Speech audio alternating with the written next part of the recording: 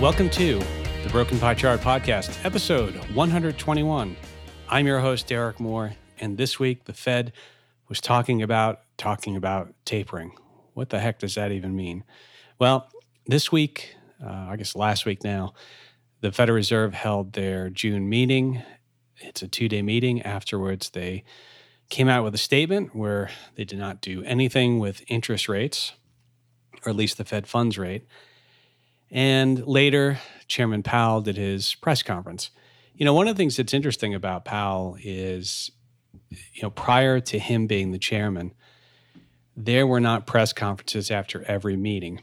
In fact, it used to be one of those things. You'd look at the schedule and say, oh, there's no press conference here. They're probably not going to do anything. Because in theory, if they made a move on rates, they would hold a press conference. And it would sort of be obvious if they announced a press conference when there wasn't one scheduled.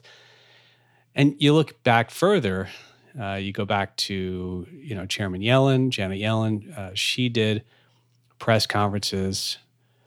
Bernanke did. Not too much, though. And then Greenspan, I don't think really did press conferences. And before that, sometimes you didn't even you sort of just got an announcement or you got a press release or something like that. Although Greenspan, he would go in front of Congress and he would sort of talk in circles. And a lot of people didn't know what the heck he was talking about anyway. Of course, he did coin the phrase irrational exuberance.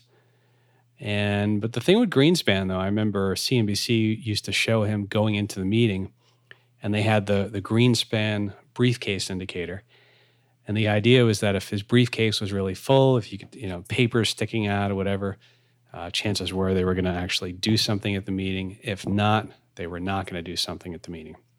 So speaking of the meeting, what did the Fed do? What didn't they do? And is inflation really out of hand? All right, so let's look first. I did an episode, I think it was 2 weeks ago, titled Fed Tapering. I will put that in the show notes. Also in the show notes, by the way, I'm going to put an episode, what are reverse repos and repos, because the Federal Reserve had entered the overnight reverse repo market again and with some substantial size. So rather than sort of explain those things again, I'll refer you back to those episodes. I encourage you to listen to those. And if you want a little more understanding of the Fed tapering was the episode where I kind of went through, in my opinion, what are all the different options and the sequence that they might do something, not saying they did or will do, and then also explaining what reverse repos, overnight reverse repos are. And I'll touch on those a little bit. So you can hit pause now, go back to those, listen to those first, and then come back to this if you want, or you can just listen to this and go back and listen to those later. And if you've listened to all those already, well, thank you. And remember to keep referring these episodes to other people that you think could use them. Okay. So as I said, they did not do anything with their Fed funds rate. So nothing there. During the press conference, Chairman Powell, and they also indicated they are not going to stop their $120 billion a month purchasing of assets. Currently, I think they're doing about $80 billion of U.S. Treasuries. They're buying those. And they're also buying MBAs or mortgage-backed securities. So he did get some questions on that and, didn't kind of talked it around a little bit. I think I mentioned on a prior episode, there have been some people wondering, why they're still buying MBAs, mortgage-backed assets, mortgage-backed securities. Didn't really get into that too much. The thing they did do, though, is they made a change to one rate, and that's the IOER, or the interest on excess reserves. So the IOER was 10 basis points, so 0.10%, and they raised that 5 basis points to 0.15%.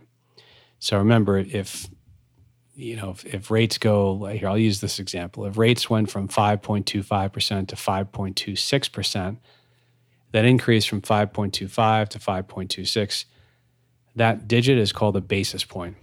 So if you went from 1% to 2%, that would be raising at 100 basis points, all right? So a little quick side note there.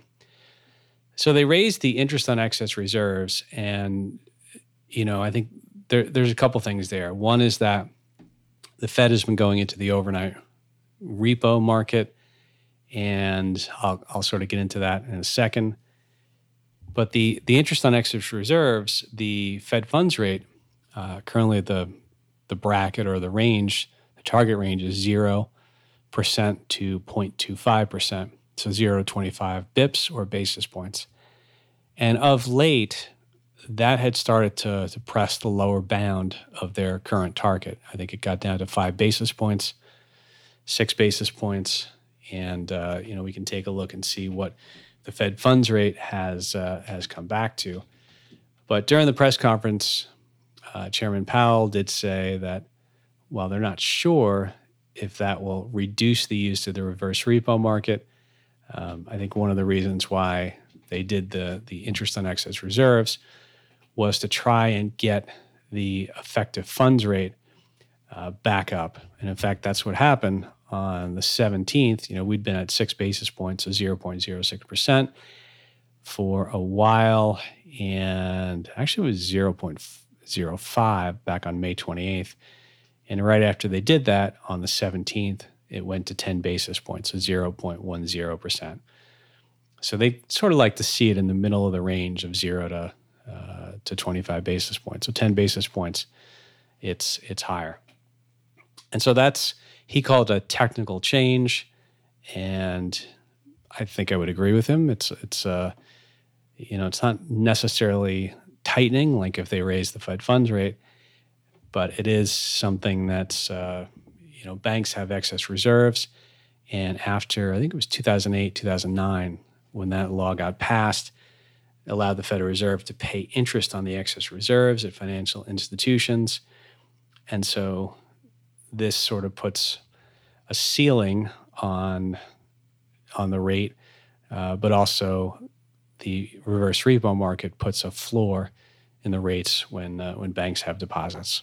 All right, so a couple things there. Speaking of the reverse repo market, the Federal Reserve also continues to be in that market in a big way.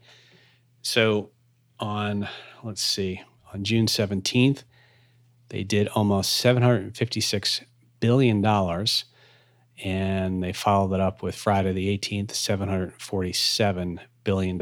So, Powell did say at the press conference he thought the use of overnight reverse repos, he wasn't sure, actually, to be fair to what he said. He said, you would think that financial institutions would use it less due to the IOER, but in fact, that at least in the first 2 days after the meeting, that hasn't been the case. So that's another record amount in there. Remember the overnight reverse repos. Remember, you can go back and look at the show notes a few weeks ago. Did a whole episode on what they are. But that's where on a reverse repo, overnight reverse repo, it means overnight, the Fed actually exchanges treasuries for cash. So that's the banks, financial institutions, money markets. They've got cash, and they say, we want, rates are pushing sort of negative on the very front end of the curve. And the Federal Reserve says, we'll pay you a basis point. Here's the treasuries, you give us cash. And then when you buy them back, you'll buy them back a little bit less. So you're actually earning a basis point. So that continues to happen in the reverse repo market. The other thing, and it's kind of been a joke, is the idea about, hey, will the Fed start to taper? And by taper, meaning reduce in some capacity the monthly buying. I mentioned $120 billion a month is where they're at right now. And Chairman Powell actually said, we're talking about tapering, but nothing yet. And I think he even said he wanted that term retired or discontinued. But essentially what they're saying there is they release their meeting minutes. You won't get the full minutes on this meeting until later. So if you look on the Federal Reserve site, they do publish their minutes. They basically during the meeting, it sounds like they talked about starting to have discussions about when they would taper, but nothing there yet. That actually did cause a short-run spike in the 10-year Treasury yield when that came out. That has since abated back. And so the other thing that they've done at this meeting is they released their dot plot. So I'm going to pull up the dot plot here and kind of go through that a little bit. But the dot plot basically is all the committee members, they come out and they say, okay, where do we think interest rates are going to be currently? Where do we think they're going to be in next year, the year after, and then sort of long run? I'm simplifying this a little bit. By the way, you can get these on the Federal Reserve's website. But this is where, so each of them, every dot represents, they call it the dot plot. Every dot represents a different member of the FOMC. And they also release their projections for things like real GDP, unemployment rate, PCE inflation, core PCE inflation. Remember, their preferred measure is not CPI, but PCE. And they feel like that's a little bit more accurate. One of the things that they did raise in this meeting, they said, well, the PCE inflation rate, they expected to be 3.4% for all of 2021, 2.1% in 22, and in 23, 2.2. By the way, they have real GDP change, 7%, 3.3, 2.4%. Those are all positive projections, 221 to 223. And that's the median range right there.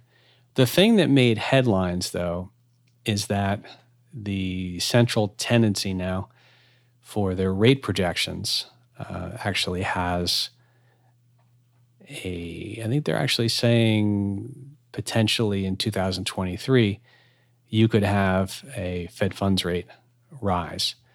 And so currently the Fed funds rate is, they think the median is about 10 basis points. And the median for end of 23 is about 60 basis points. And then, of course, they have longer run at 2.5%. So this caused a little bit of a stir because that was a change. And the March projection had 10 basis points for 23, now it's 60 basis points. So that did catch some headlines. But here's the thing I would just say on this. If you go back, and it's an article I wrote a long time ago, I don't think it's even up anymore.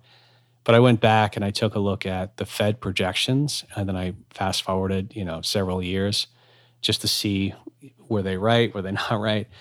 And I got to be honest with you, these projections, an awful lot of them are not correct. All right. And it's not that they're, these people are idiots or they don't know what they're doing. In fact, one of the FOMC members, James Bullard, he at one point refused to give his dot. So if you look at his dot plot, I forget might have been 5 years ago, he said, we're not really good at making long-term projections. So what's the point of doing it? And he withheld his dot. I think since he's actually done that, he's been releasing his dot.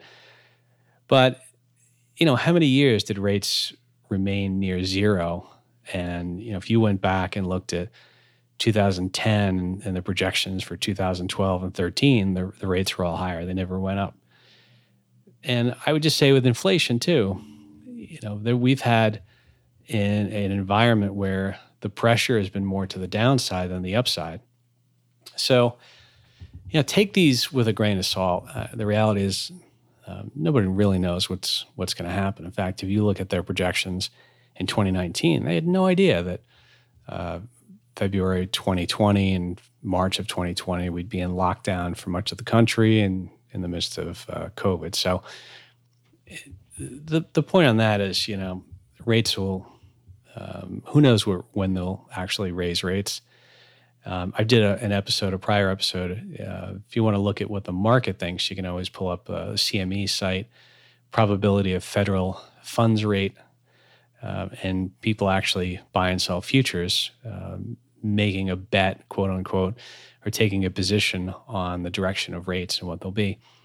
So, yeah, take that with a grain of salt. That's the point there. All right. Now, with regard to inflation, I mentioned it, kind of the sticky inflation versus the flexible inflation. I think there's a few things that are going on here with regards to the inflation that you're seeing. So, first thing is the base rate, and the base rate basically says, okay, when we have the economy, shut down in March of 2020, in fact, the prices were dropping, and they dropped June of 2020 as well. And so now you have the June inflation come out, and they're comparing to the lowest point in the CPI. And so it's kind of like, if 80 degrees is sort of your average, but yesterday was 70, and then you go up to 83, well, that's 12 points from yesterday, but it's really 3 points up from the average, right? So I mentioned this before, and I'd like to follow, if you Google sticky CPI price, Atlanta Fed, they have a chart, and their chart looks at the sticky CPI and it looks at the flexible CPI. And I'll remind people, I did an episode on this, and I'll put it in the show notes. So I really got into the details on what's in there, what's sticky, what's flexible. So if you look at sticky CPI, and that's over the last 12 months or year to year, it's up 2.7%. The flexible CPI over the last 12 months was up 12.4%. Now, think about this too. Some of the things that have actually been rising, you have things like used cars. Used cars were up 31.5% year over year. So June 20 to June 21. And think about that. Nobody was traveling, and you had a lot of the rental car companies selling off some of their fleet. They didn't think they needed it.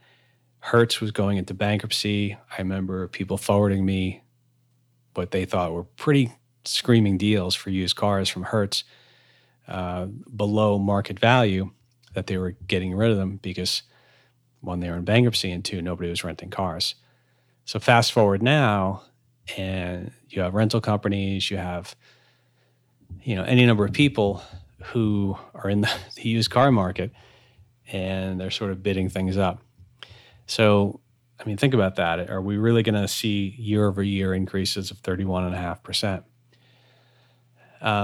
When you look at, I think Scott Minerd from Guggenheim had a piece out, and he made the point that more durable inflation categories have been, fairly benign. That's rent, owner equivalent rent, healthcare.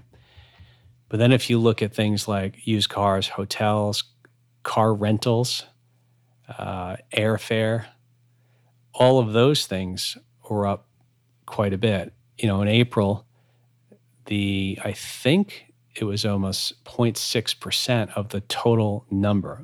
So again, if we go back and we look at the CPI for April, what I'm saying is it's not 0.6% of April CPI. What I'm saying is that, imagine CPI would have been 2, but then all of this stuff was added, went to 2.6, right?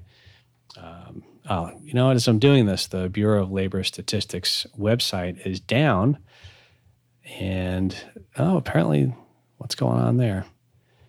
It looks like they are down for maintenance. All right, I plan to actually pull up the CPI and go through a lot of stuff. They're down until, what's going on here? Till 7 a.m. Tuesday, June 22nd.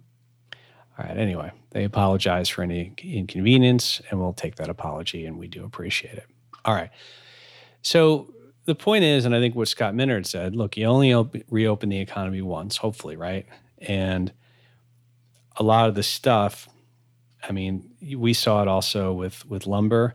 It sounds like a lot of places said, well, we're going to have, no one's going to be buying houses in the pandemic. Building's going to crawl. A lot of people sold off their inventories in lumber, and all of a sudden you need it. Even in shipping, we see container shipping, backups, shortages, a ton of stuff in waiting. And I think the cost for shipping is going up. And that's also bleeding into the cost of things like steel and raw materials. So I think it's going to be, it's likely that we do have some of these price increases. But so far, the more durable things, the sticky things, we're not seeing prices get really, really crazy. And I'd encourage you to go to the Atlanta Fed site for the sticky CPI. You can actually go and pull up. In fact, I'm pulling up a chart, and I'm looking back to the late 1960s and 70s. And we had real inflation. For example, in March of 1980, the sticky CPI was up 13.9% when flexible was up 16.7%. And so what you see is that the sticky CPI tends to not really bounce around much unless you are, truly in an inflationary regime. And, give you some perspective on this. July of 2009, the flexible CPI was down 7%, minus 7%, when the sticky was up 2.1%. So sticky seems to, and that was created by some economists at the Federal Reserve Bank of Cleveland. Yeah, that's right. There's the Bank of Atlanta, the Dallas Fed, the New York Fed. New York Fed, of course, does a lot of they do the trading, so they're pretty important. But different banks have different things, and you've got economists at these banks. And so they wrote a whole paper and developed the sticky versus flexible CPI. So if I were you and you want to tune out the noise, I would do a couple of things. One is, let's assume the Bureau of Labor Statistics gets their act together and gets the website back up, as they say, on Tuesday, June 22nd. You can go in there and actually look at all the different components and look at the year-over-year comparisons. You can also look at the month-over-month comparisons. You can go to the Federal Reserve Bank of Atlanta, Google sticky CPI. You can compare the sticky versus the flexible. And then as far as the Fed, I would say this. I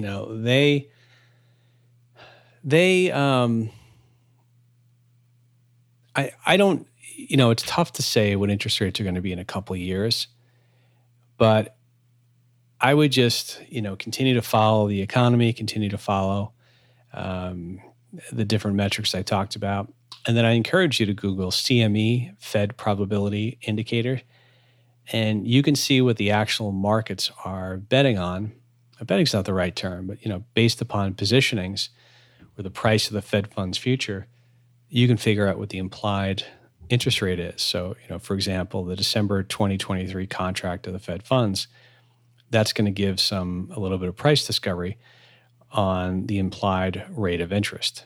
And what the CME does with their tool is they actually convert some of this stuff to probabilities. And so you'll see the probability of rates being between this and this and this and this, okay? So take a look at that. All right, so we'll leave it there. Google that stuff. Listen to the other podcast that I will put in the show notes. And as always, please forward these, share them with someone you think that might enjoy them. And, if you have a free second, you can 5 stars and rate and review and all that stuff. But anyway, you don't have to waste time doing that. Just pass it along to somebody. And all right, that's it. See you next week.